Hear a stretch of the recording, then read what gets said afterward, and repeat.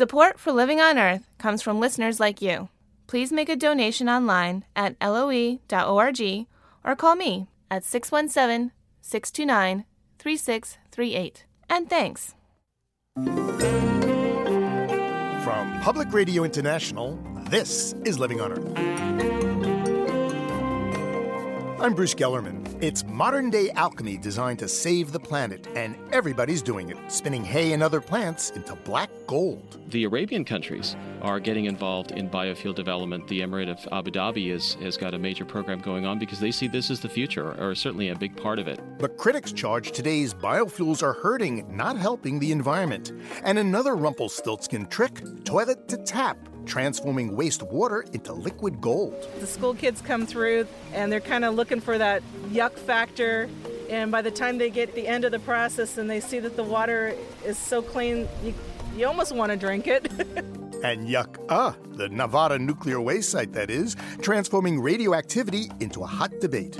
Those stories and more this week on Living on Earth. Stick around. Support for Living on Earth comes from the National Science Foundation and Stonyfield Farm. From the Jennifer and Ted Stanley studios in Somerville, Massachusetts, this is Living on Earth. I'm Bruce Gellerman, in for Steve Kerwood. Growing fears of global warming and our dependence on foreign oil, as well as soaring gas prices, have accelerated interest in biofuels, petroleum substitutes made from plants. General Motors and Virgin Atlantic think the future of biofuels is bright. They've recently made major announcements involving plant-grown energy, but the European Union is taking a dim view of biofuels.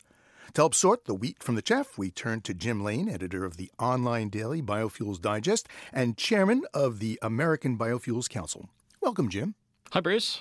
So when I say biofuels, exactly what am I talking about?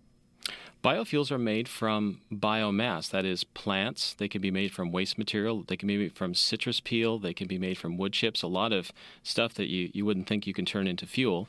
And through a chemical process are transformed into something that you can put into your engine. And the good news there is because they use carbon when they're grown, they take the carbon out of the sky. So what we're putting into the sky when we burn a biofuel is just the carbon they took out in the first place. And that's a good cycle. So they're called carbon neutral, and that's why we like them.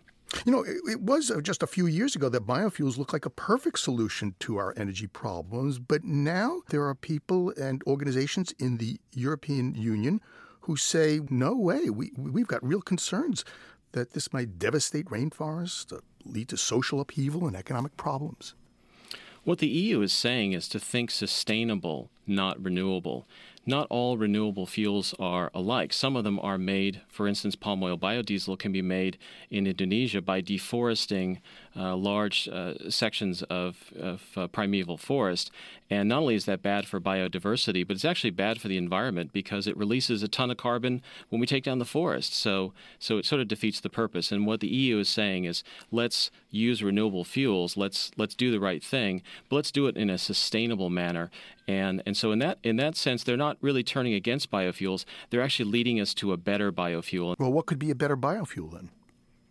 A second-generation biofuel is made, instead of from a food stock, it's made from waste. And that can be turned into a fuel at a much lower cost than, let's say, converting soy or corn into ethanol. So it's good for the consumer on the cost frontier. It's better for the environment, and it certainly is using products that we don't have any use for right now. So that's it's really a win-win-win, if you will, and we're all for it. The problem is whether it's commercially viable, and that's something we're exploring right now. Well, General Motors is exploring it right now. They've taken a stake in a company that says it can produce cellulosic ethanol from wood chips and municipal garbage for $1 a gallon. This is a very exciting technology. It's one of several out there. Its primary attribute is that it's very low cost and it has a lower environmental impact. So it's a good sign that GM is getting serious about having a long-term environmental and fuel strategy, and more power to them. Well, Virgin Atlantic Airlines says it's going to fly an experimental plane in February fueled by biofuel, but they're being very secretive of exactly which fuel they're going to use. Well, they're being a little bit secretive about the feedstock, and that's more marketing. It's not the only airline that's testing. Air New Zealand is also doing a test, but they're a lot more low-key about it. We know that they're going to be using biodiesel. We know it's a 20% blend. We know it's not going to be palm or anything that causes sustainability issues. It'll probably be something like canola oil, or it could be a more exotic feedstock such as jatropha, which is grown in Africa and India and is a very exciting fuel, although it's early days for jatropha. So there's a couple of different choices. It's not so much of a mystery. It's just something that Branson does to evoke our interest, which, of course, he has, and good for him. So it seems to me that these places that are rich in agricultural land and products could one day become, basically the Saudi Arabias of the fuel future. Yeah, that's very true. And that's something that a lot of African countries are looking at. They have tremendous growing capabilities. They have a lot of land available, and they have wonderful tropical characteristics. But also the Arabian countries are getting involved in biofuel development. The Emirate of Abu Dhabi has got a major program going on because they see this as the future, or certainly a big part of it. So every community in the world should be looking at what they can do to develop a meaningful biofuel strategy, and not just become a consumer, but to become a sustainable producer and be part of the solution, and also build jobs and build a stronger economy for themselves. And that's what's happening in India and Africa, and it's a great story for those places that have been economically challenged for so long. Jim Lane is editor of the online daily Biofuels Digest and chairman of the American Biofuels Council. Well, Jim, thank you very much. Thank you, Bruce. Well, GM and the other U.S. automakers are heeding the call. There's gold in them thar plants and fuel-efficient cars, and the manufacturers are finally digging the message. But environmental lawyer and commentator Dan Becker says it's taken some kicking and screaming.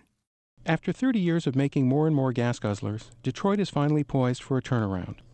The reason for the change isn't enlightened self-interest by the likes of General Motors. It's because Congress passed a law, voting for the first time since 1975 to update the Corporate Average Fuel Economy, or CAFÉ law, that sets mile-per-gallon standards for cars, SUVs, and other light trucks. The new law requires automakers to make their vehicles average 35 miles per gallon by 2020, up from 25 mpg today.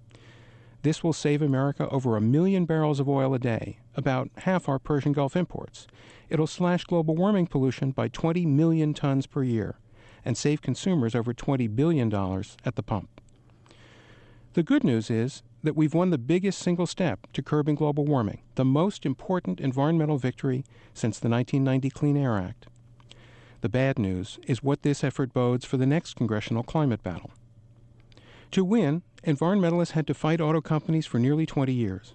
We blasted the big three automakers' opposition to good laws and failure to make clean cars. When Honda and Toyota introduced their hybrids, we took them on a 50-city tour, showing that car makers can produce clean vehicles, despite Detroit's denials. We took the dispute out of Washington, winning laws in nearly 20 states to cut global warming pollution from cars. Unfortunately, auto companies in the Bush administration have temporarily blocked these laws, but at least one car company, Nissan, split from the industry and supported the CAFÉ bill because they know they will have to make clean cars for the states. Now, Congress wouldn't have voted with us without $3 gas, growing public concern about global warming, and a new majority and speaker willing to take on the special interests. This year, as Congress turns to broad climate legislation that would cap industrial emissions but allow polluters to buy and sell the right to pollute, the lessons from the CAFÉ bill loom. If it took a perfect storm to beat just one powerful industry, what will it take to beat the oil, coal, utility, Chamber of Commerce, and other lobbies lining up to kill or gut a strong global warming law? Scientists warn that we have only a few years to begin to reverse the growing emissions of global warming pollution, so we can't afford another decade-long delay. There are several ways to make progress. As they did with cars, the states can lead the way. The next president can champion the cause. Congress can tackle one polluter at a time rather than all at once. But despite tough odds, our new mile-per-gallon law shows that we can win when we're persistent, have bold leaders, and the American people demand action. Dan Becker is an environmental lawyer specializing in global warming and cars. Since the 1980s, the United States has been committed to building a nuclear waste repository 90 miles northwest of Las Vegas at Yucca Mountain. The site was designed to deal with high-level radioactive waste from the nation's atomic power plants. Yet 2 decades and $9 billion later, there's a test tunnel leading 1,000 feet deep into the barren basalt wasteland, but no nuclear waste. Most Nevada residents oppose the Yucca project, and in a recent debate, the top Democratic presidential candidates sought their support. I will end the notion of Yucca Mountain because it has not been based on the sort of sound science that can assure the people in Nevada that they're going to be safe. Well, I voted against Yucca Mountain in 2001. I have been consistently against Yucca Mountain. I held a hearing in the Environment Committee looking at all the reasons why Yucca Mountain is not workable. Well, I'm opposed to Yucca Mountain. I will end it because of the science that's been discovered. Well, at long last, there may be light at the end of the Yucca Mountain debate. Joining me is Lisa Mascaro, Washington correspondent for the Las Vegas Sun. Hi, Lisa. Hi, Bruce. Thanks for having me. This is the Never Say Die project, but it seems that the Department of Energy officials who are in charge of Yucca Mountain are about to miss an important deadline, right? Yes, that's right. The Energy Department announced this week that it's June 2008 deadline for the next step of the project, which is to submit this application to license the project. They may not be able to meet that deadline now because of some of these steep budget cuts that were engineered by Congress at the end of last year. Well, it was your senator, Democratic Majority Leader Harry Reid, who did cut deep into this budget.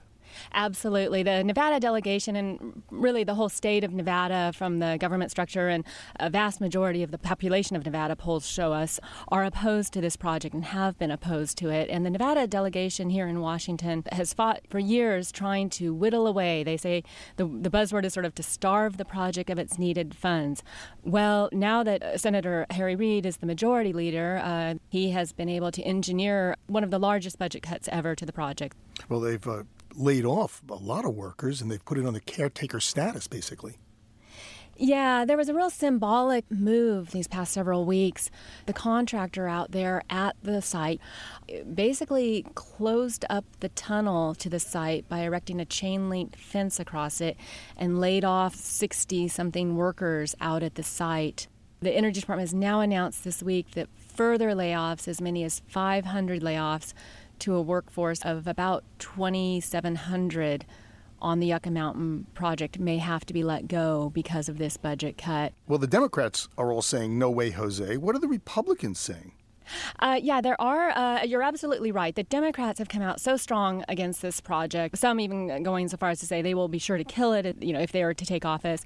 Republicans have been more mixed, and you've definitely heard some of the candidates saying that the nation needs a place to put the nuclear waste, and this is the place that was decided on years ago, and we need to go forward with this project. Well, what happens if they really do shut down Yucca? Where does the waste go? Right, Bruce. Well, that's an interesting debate and one that's been going on for some time.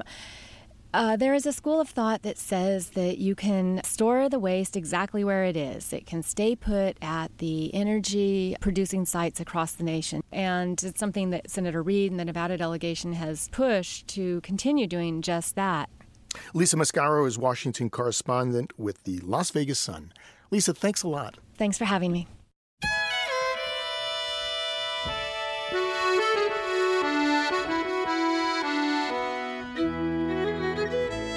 Just ahead, the FDA says, send in the clones. Stay tuned to Living on Earth. It's Living on Earth. I'm Bruce Gellerman. The next time you order a double cheeseburger, you may get exactly that. Twin burgers made from beef cattle that have been cloned. The U.S. Food and Drug Administration has concluded that milk and meat from cloned animals is safe to eat.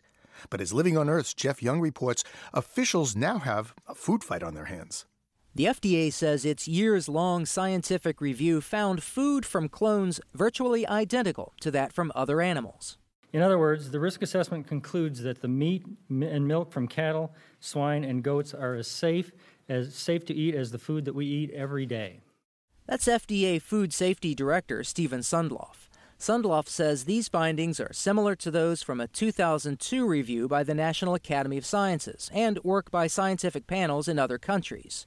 But several consumer and public health groups remain skeptical. Joe Mendelson at the advocacy group Center for Food Safety says FDA rushed to judgment and ignored concerns about the many cloned animals that die shortly after birth. It eliminates any assessment of all the cloning problems that happen to animals when they're born and through their young age, with the assumption that we'll keep those animals out of the food supply. And we think that's an assumption that the FDA, given its track record, can't make. Congress is also upset. In an angry press release, Maryland Democratic Senator Barbara Mikulski condemned the FDA decision as reckless. She says the decision disregards language in the pending Farm Bill that would require more study on cloned animals. And Connecticut Democratic Representative Rosa DeLauro says spending bills also asked FDA to take more time. And now we have the go-ahead, and we, without really taking into consideration either Congress's directive or, more importantly, the public's uncertainty.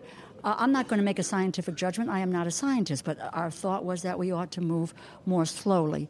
DeLauro and Mikulski also proposed bills that would label any food product that came from a clone.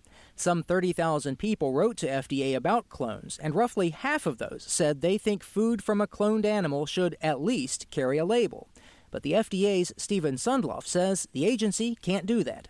It's not a matter of whether or not we think we should or not. It's a matter of, do we have the authority to require that companies label their product? And clearly in this case, we don't believe that we do.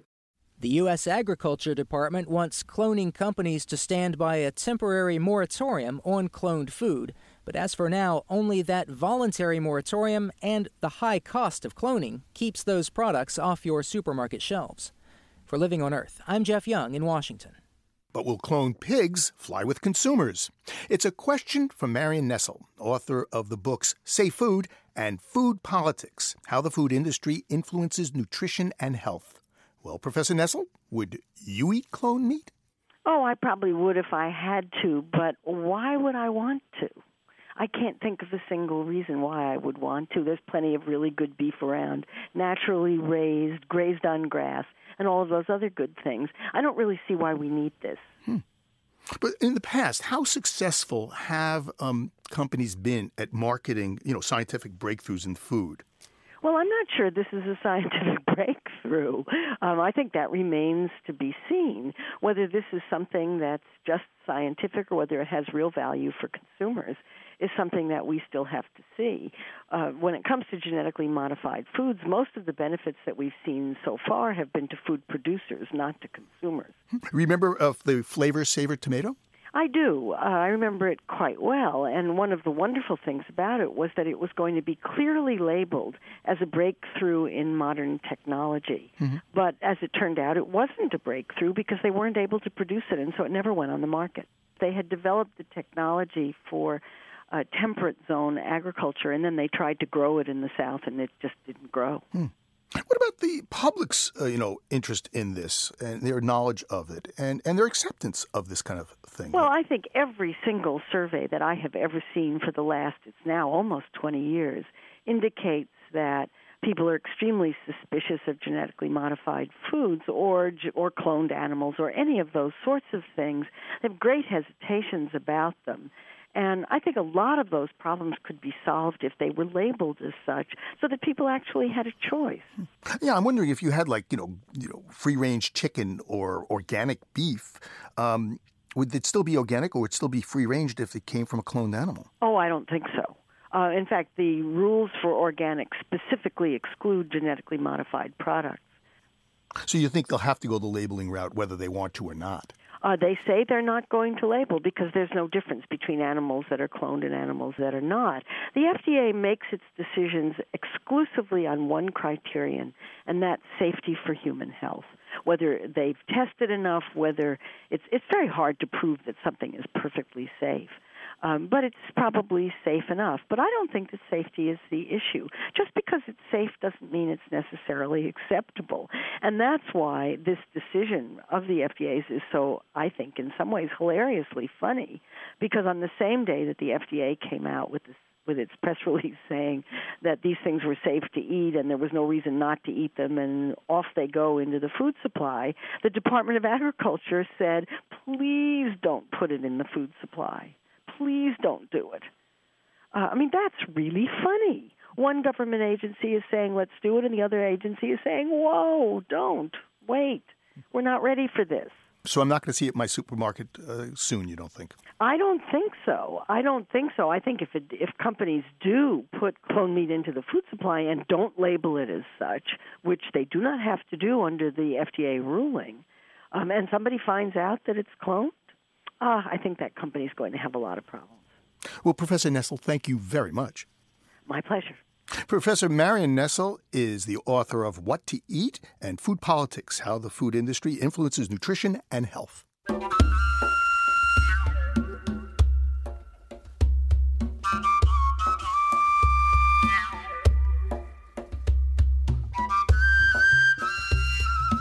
Shortages of water in Southern California had officials looking in some unlikely and perhaps unsavory places.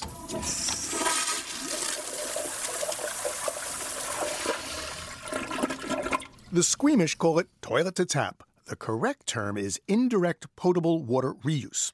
That's a mouthful.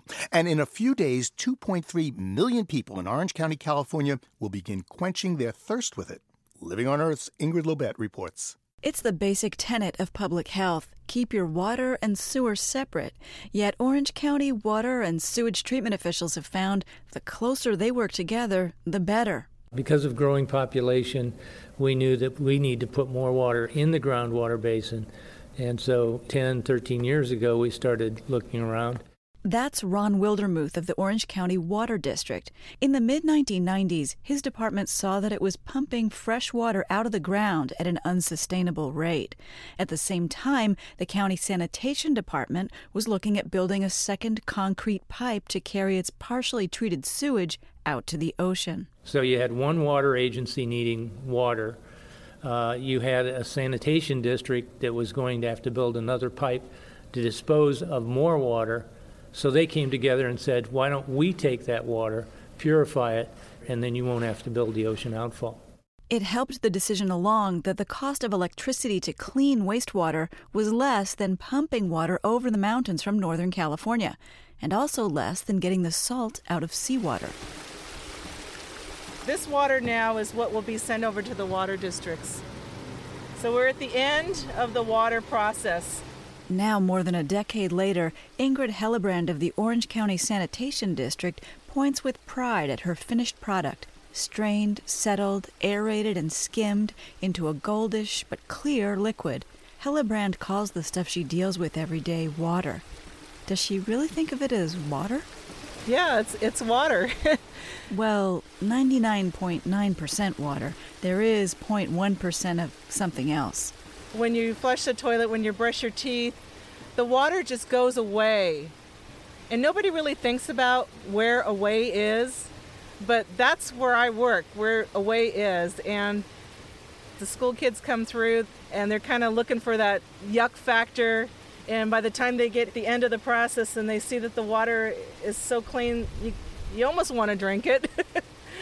And from here, the end of the sewage treatment process, it gravity drains to the water utility right next door. There, three things happen.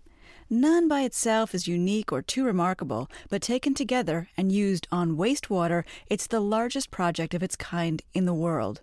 First, the water is sucked up into thousands of stringy straws with perforated sides. Bugs like protozoa and bacteria in the water can't fit through the holes. So every 22 minutes, the airflow reverses to blow instead of suck to clean the holes. The impurities are promptly sent back across the property line to the sewage treatment plant. Ron Wildermuth of the Water District loves the sound. Like an orchestra. Music to your ears. Yes, it is. Next, the water passes through chambers for reverse osmosis. That means the water molecules are actually forced under intense pressure through a sheet of plastic. Wildermuth says not much besides tiny water molecules can pass through. If you size a water molecule the size of a tennis ball, your pharmaceuticals, hormones, pesticides would be the size of a soccer ball. Okay? A virus would be the size of a tractor-trailer truck. So basically, we're physically not allowing viruses, fertilizers, pesticides, hormones, or pharmaceuticals to get through because they can't get through the plastic sheet. Last, the water is exposed to ultraviolet light and mixed with peroxide. That zaps 2 compounds that managed to get this far for final cleaning. The engineers here at the water utility brought all this new equipment online over the last 3 months. The day before my visit had been a milestone. For the first time, they'd injected their new purified water underground. William Donovan is in charge. To see it all come together after so many years, it's like, you can't explain it. And it's the fact that it's such a timely event for the world to see this. I mean, there's water becoming such an issue and throughout the world. And this is a viable way to do it and safely. A steady stream of visitors from around the globe tour the project. At home, it's been the focus of an intense public education campaign. Again, Ron Wildermuth. We thought we could convince the people this was a good idea, and we did. How did you do that? Face-to-face talks for 10 years to everybody that would listen. We talked to the Historical Society, we talked to the chambers, we talked to the Flower Committee. If there was a group, we talked to them. And consistent with the positive message, the Water District has a stainless steel tap ready for a taste at the end of every tour. Very good water. For those not persuaded by the positive, consider this. Many of us are already drinking water that was discharged as treated sewage into a river and then tapped and purified downstream. Las Vegas puts like 200,000 gallons of wastewater in Lake Mead every day, and that comes down to us. It's nothing new. But we haven't been talking that much about it. You darn right we haven't, but it's a fact of life. For Living on Earth, I'm Ingrid Lobet in Fountain Valley, California. Well, if toilet to tap isn't exactly your cup of tea, you might want to train yourself to use less water. To learn just how much water you're currently using, you can go online to the new website, h2oconserve.org. Winona Howder is Executive Director of Food and Water Watch, one of 4 public service organizations that created this nifty online calculator. Welcome to Living on Earth, Winona. I'm glad to be here. Well, I have a laptop in the studio here, and I'm on your site, h2oconserve.org. There are, 19 questions, and let's see. I've already entered where I live, which, ironically, I got to tell you, is Watertown, Massachusetts. How many people in my home? Okay. How many minutes we spend singing in the shower? Do we turn the water off when brushing our teeth? Do you turn the water off when you brush your teeth? I do. I've become very water conscious. Okay, well, now it takes me to one, let's see. Do the people in your household let it mellow? What does that mean? Well, it means do you flush the toilet every time? Toilets use a lot of water. Okay, well, let's see. Always, sometimes, never. Toilets use about 27% of the water that we use in the house. Okay, well, I answered that question. Let's see. Do I have a lawn or garden? I see. Do you have a lawn or garden? You're in D.C. Actually, I live in a farm in Virginia, so I have a garden and we farm. All right, well, let's see. I've answered that one. Do I have a swimming pool? No. Do I have a car? What does car have to do with my water?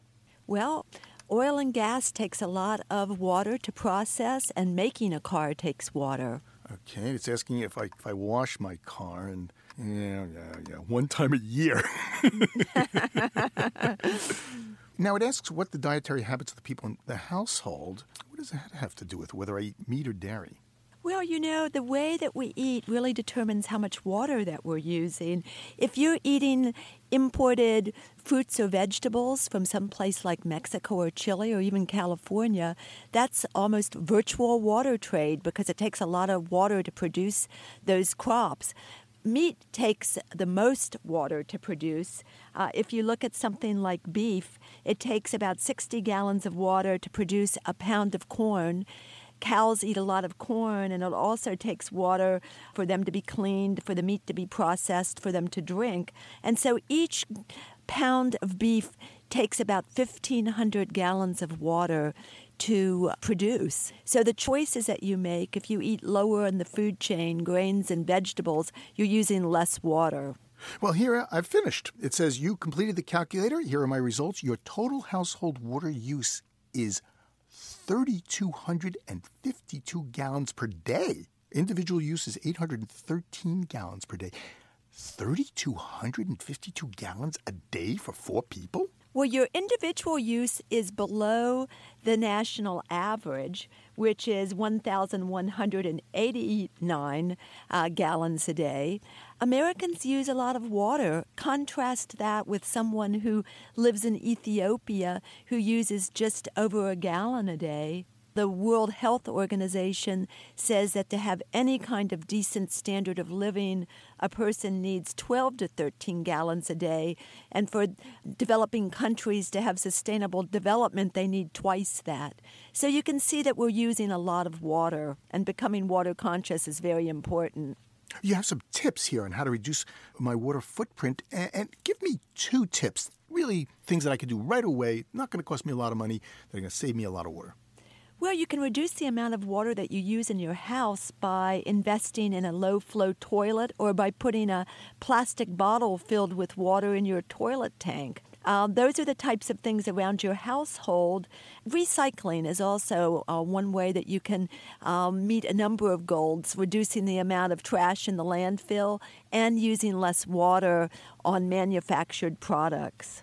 Hey, Winona, how much water do you use a day? You know, I use about 900 gallons because I have a car, and because I live in the country and drive into Washington. That's one of my bigger water uses. Well, I beat you. You sure did. Well, thank you, Winona. I appreciate it very much. Okay, thank you. Winona Howda is the Executive Director of Food and Water Watch based in Washington, D.C. You can find a link to the H2O Conserve website at LOE.org.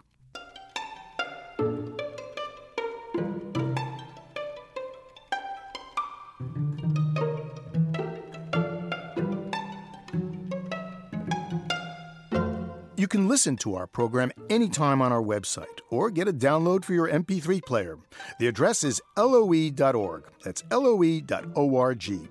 And you can reach us at comments@LOE.org. Once again, comments@LOE.org. Our postal address is 20 Holland Street, Somerville, Massachusetts, 02144. And you can call our listener line at 800-218-9988. That's 800-218-9988.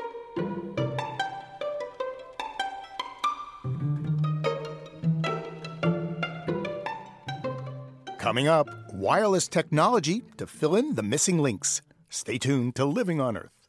Support for the Environmental Health Desk at Living on Earth comes from the Cedar Tree Foundation. Support also comes from the Richard and Rhoda Goldman Fund for coverage of population and the environment.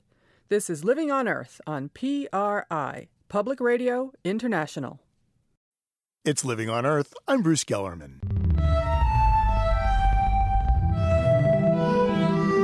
You're listening to a duet inspired by data reaching back millions of years.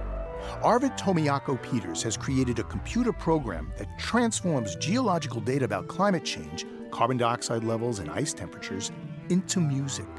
In geology, you have these layers stacked one on top of the other, and each one of them is a little bit different. So I approach this sort of like a score in music. Arvid Tomiyako Peters graduated from Brown University last year with a dual degree in computer music and geology. As part of his senior thesis, he created geomusic software. Ian Gray visited Arvid's studio and produced this audio portrait.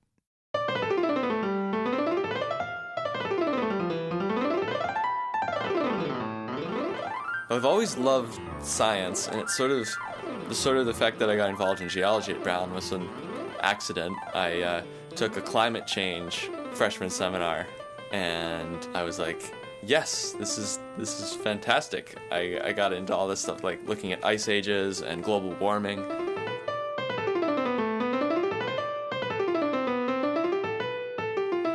Then I started to write this Maestro Frankenstein software, which is a multi-track sequencer for scientific data instead of music.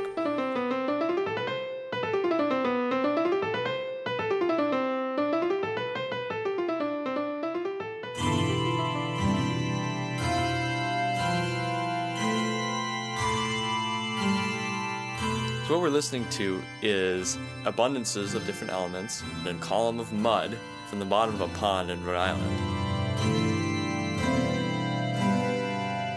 So there's 12 metals that we found in this mud that we're concerned about, such as chromium, arsenic, and lead.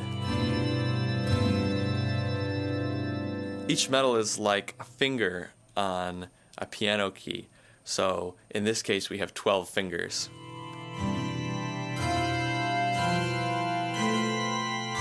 You can see sort of at the end of the piece that a lot of the pitches get lower. That is an indication of less pollution because of less industry back 150 years ago when that sediment was laid down.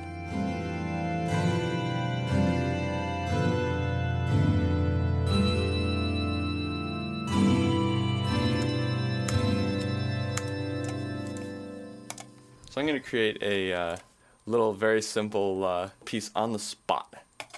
I'm going to play you back some data from the Vostok ice core in Antarctica and turning that into music. And I'm going to play it alongside the record of global ice volume. So the stringed instrument that you're hearing is the amount of carbon dioxide.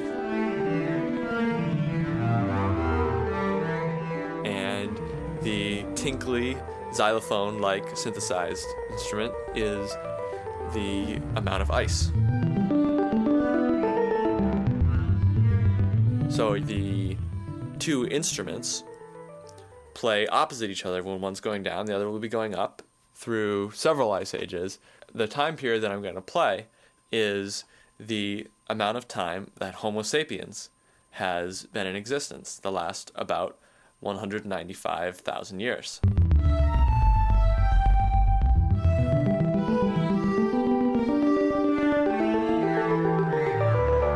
When the stringed instrument carbon dioxide increases, there's not very much ice.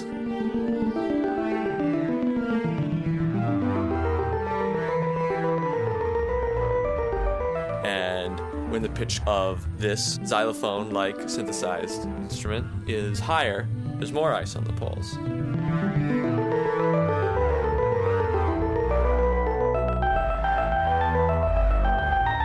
The data that I'm using here shows this really tight correlation between the amount of carbon dioxide and the amount of ice at the poles on the Earth.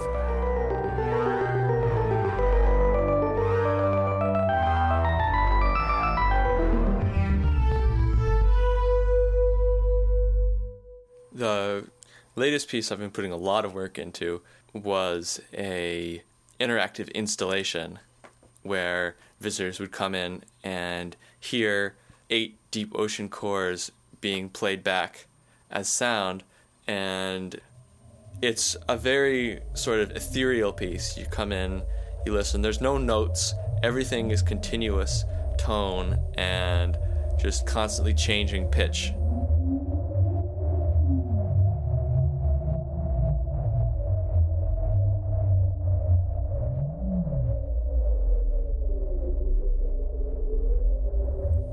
Visitors come in and they can interact with a large timeline which they touch and go to any point in time, and what they hear are climate records played back on 8 speakers that surround them, and they see visuals that show them what's going on in the climate then. You can see in ice ages everything turns blue in the entire room, and in warm periods everything turns red, and what sort of evolutionary events are happening, whether when the first Homo sapiens are, when rhinos enter America, things that they might identify with somewhat.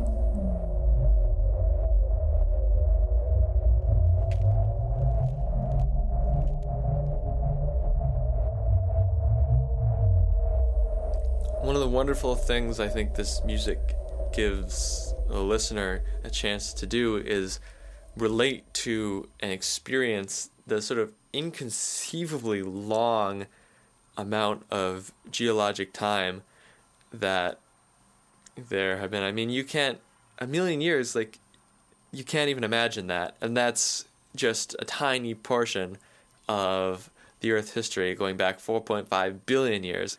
So if you condense it down to something where you can experience that time in 30 seconds or 5 minutes, it just sort of brings that time frame home and makes you realize how absolutely short your existence is.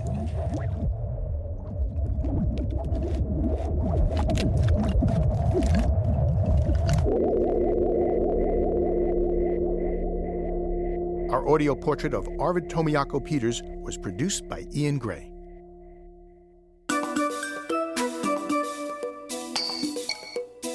In the segment we call Cool Fix for a Hot Planet, we highlight ways you can take action against climate change. Sandy Kappelman listens to Living on Earth on KQED in San Francisco. We liked the cool fix she emailed, so we called her up. We're using our dishwasher in a new way these days. Instead of using large amounts of water and electricity to run full loads and dry them, we now hand wash our dishes each night in biodegradable liquid dish soap using a small sink full of hot, soapy water. Then we rinse off all the dishes at the same time. The dishwasher has become a giant dish drainer. We leave the racks open at night, and by morning all the dishes are air-dried. We've noticed our utility bills are smaller and the amount of water we're using is less. So by going green, we're saving some green too.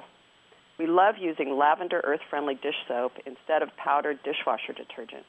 Our dishes are cleaner now than they ever were when we were using the dishwasher in the usual way. Well, thanks, Sandy. And for your cool fix, we're sending you a sleek blue Living on Earth tire gauge. If you use it to keep your tires correctly inflated, it could save you as much as $432 a year.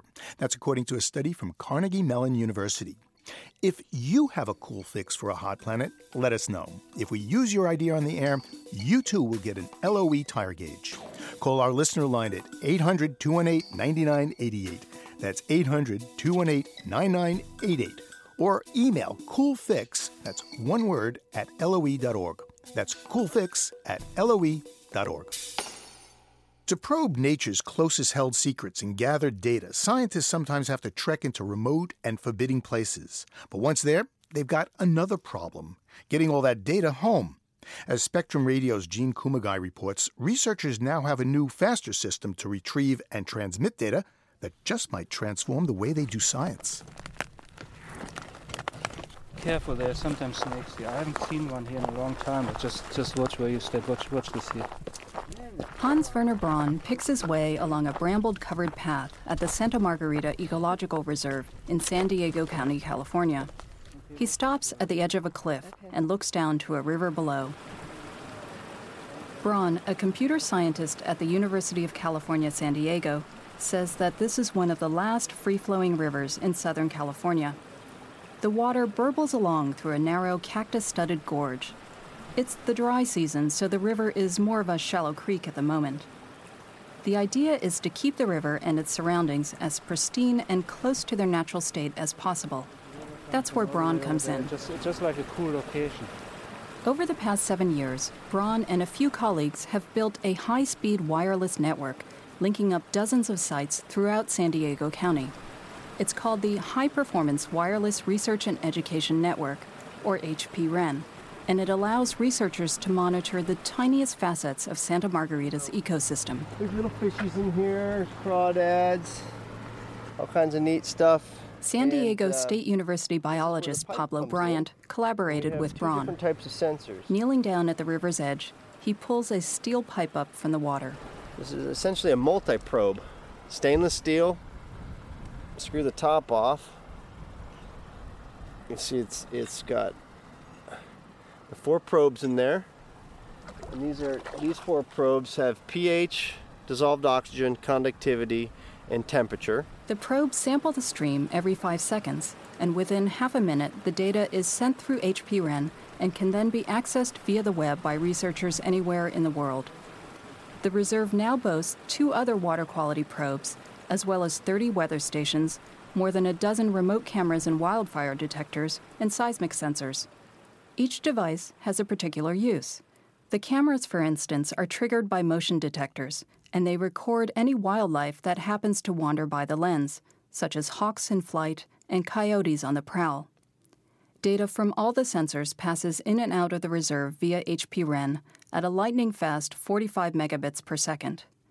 The use of wireless sensors and networks, Bryant says, is creating a paradigm shift in field research. There's two things that are happening. You're getting the data in real time, so you can see if a sensor fails or if your data is good. And you can also have many more sensors in the field. And all we're trying to do as technologists is create an infrastructure and a way to attract scientists to kind of do science in a new direction. Looking at an aerial map of San Diego County, it's easy to see why HP-REN has been so successful. The county covers some 4,500 square miles, about twice the size of Delaware, and the rugged geography makes it difficult for regular telecom companies to offer service at remote sites. That same forbidding terrain is ideal for the mountaintop radio antennas that form the backbone of HP-REN. The network isn't just being used to study conditions on the ground. At the northern end of the county, atop Palomar Mountain, it's also helping astronomers gaze at the stars. Braun drives his Jeep 4x4 up a winding mountain road to Palomar Observatory. A scattering of gleaming white domes stands in a clearing. The observatory's been operating since 1949, but newer, more powerful telescopes in Hawaii, Chile, and out in space threaten to eclipse older sites like Palomar. Spokesman Scott Cardell says connecting to HP-REN helps keep the observatory competitive. It's through this antenna that we actually can move massive amounts of data and have automated telescopes that hunt for asteroids and look for planets around other stars, and allows us to be an effective modern observatory, even on telescopes like this one that are 60 years old. With the HP-REN connection, researchers can now do what's called rapid response astronomy. Because astronomers can access their data almost immediately, instead of days or even months later, they can look for fleeting or fast-evolving phenomena like asteroids and supernovas. If they happen to spot something interesting, they can track that patch of sky over consecutive nights or call up more sensitive instruments to take a closer look. On the right is our 60-inch telescope, and that's automated to be a rapid-responding telescope for gamma ray bursts. So there's a NASA satellite called SWIFT that locates them and sends a message directly to the computer there. And if the object's visible at Palomar and the weather's okay, it'll stop what it's doing and catch it. And usually it can be there making a measurement of the gamma ray burst within 2 minutes of the satellite having detected it. Cardell says HP-REN's high bandwidth is giving new life to old telescopes. And scientists aren't the only people benefiting from the wireless network. Indian reservations, the San Diego Sheriff's Department, and several state wildfire command centers are now connected too. And thanks to HP-REN, school children are able to explore places like Santa Margarita and Palomar right from their classrooms. Although Braun started the project as an academic exercise in computer networking, it's these real-world applications that keep him going. My background is really in computer networking. It's not wireless and it's certainly not sensors or so. But what is really interesting to me is being able to work with the applications, work with the ecological reserves, work with the astronomers, work with Native Americans, work with first responders and so on, see what they really need. And I come up with some cool new sensors that we deploy and develop it together and make it work together. Braun says he's happy to foster as many new research and educational connections as his network will allow. For Living on Earth, I'm Jean Kumagai. Our piece on the wireless network comes to us courtesy of Spectrum Radio, the broadcast edition of IEEE Spectrum, the magazine of technology insiders.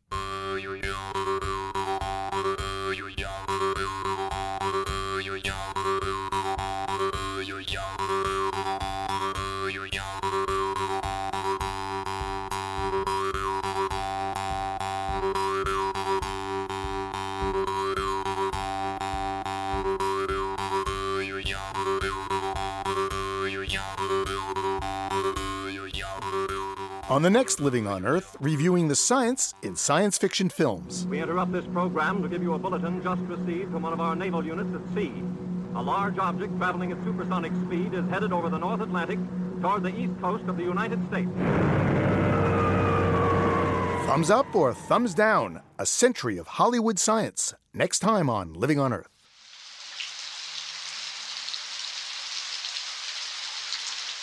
We leave you this week in a midwinter night's rain. Eric Vanderwick recorded this California rainstorm for a CD he calls Wind Chimes in the Rain. And you say we're all wet.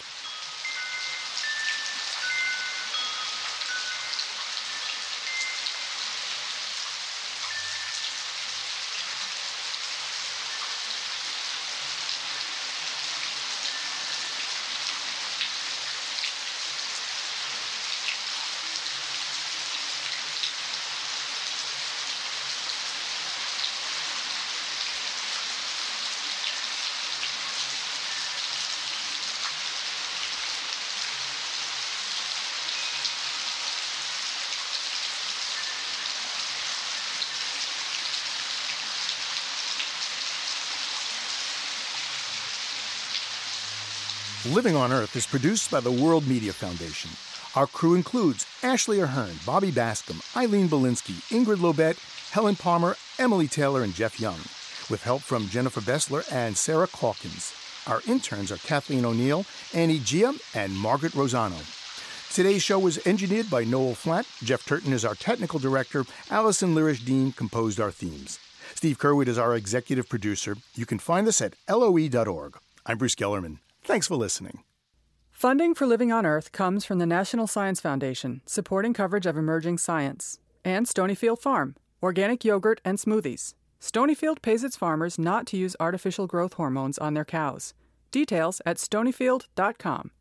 Support also comes from you, our listeners, the Ford Foundation, the Town Creek Foundation, the Oak Foundation, supporting coverage of climate change and marine issues, and Pax World Mutual Funds, socially and environmentally sustainable investing. Pax World, for tomorrow. On the web at paxworld.com. PRI, Public Radio International.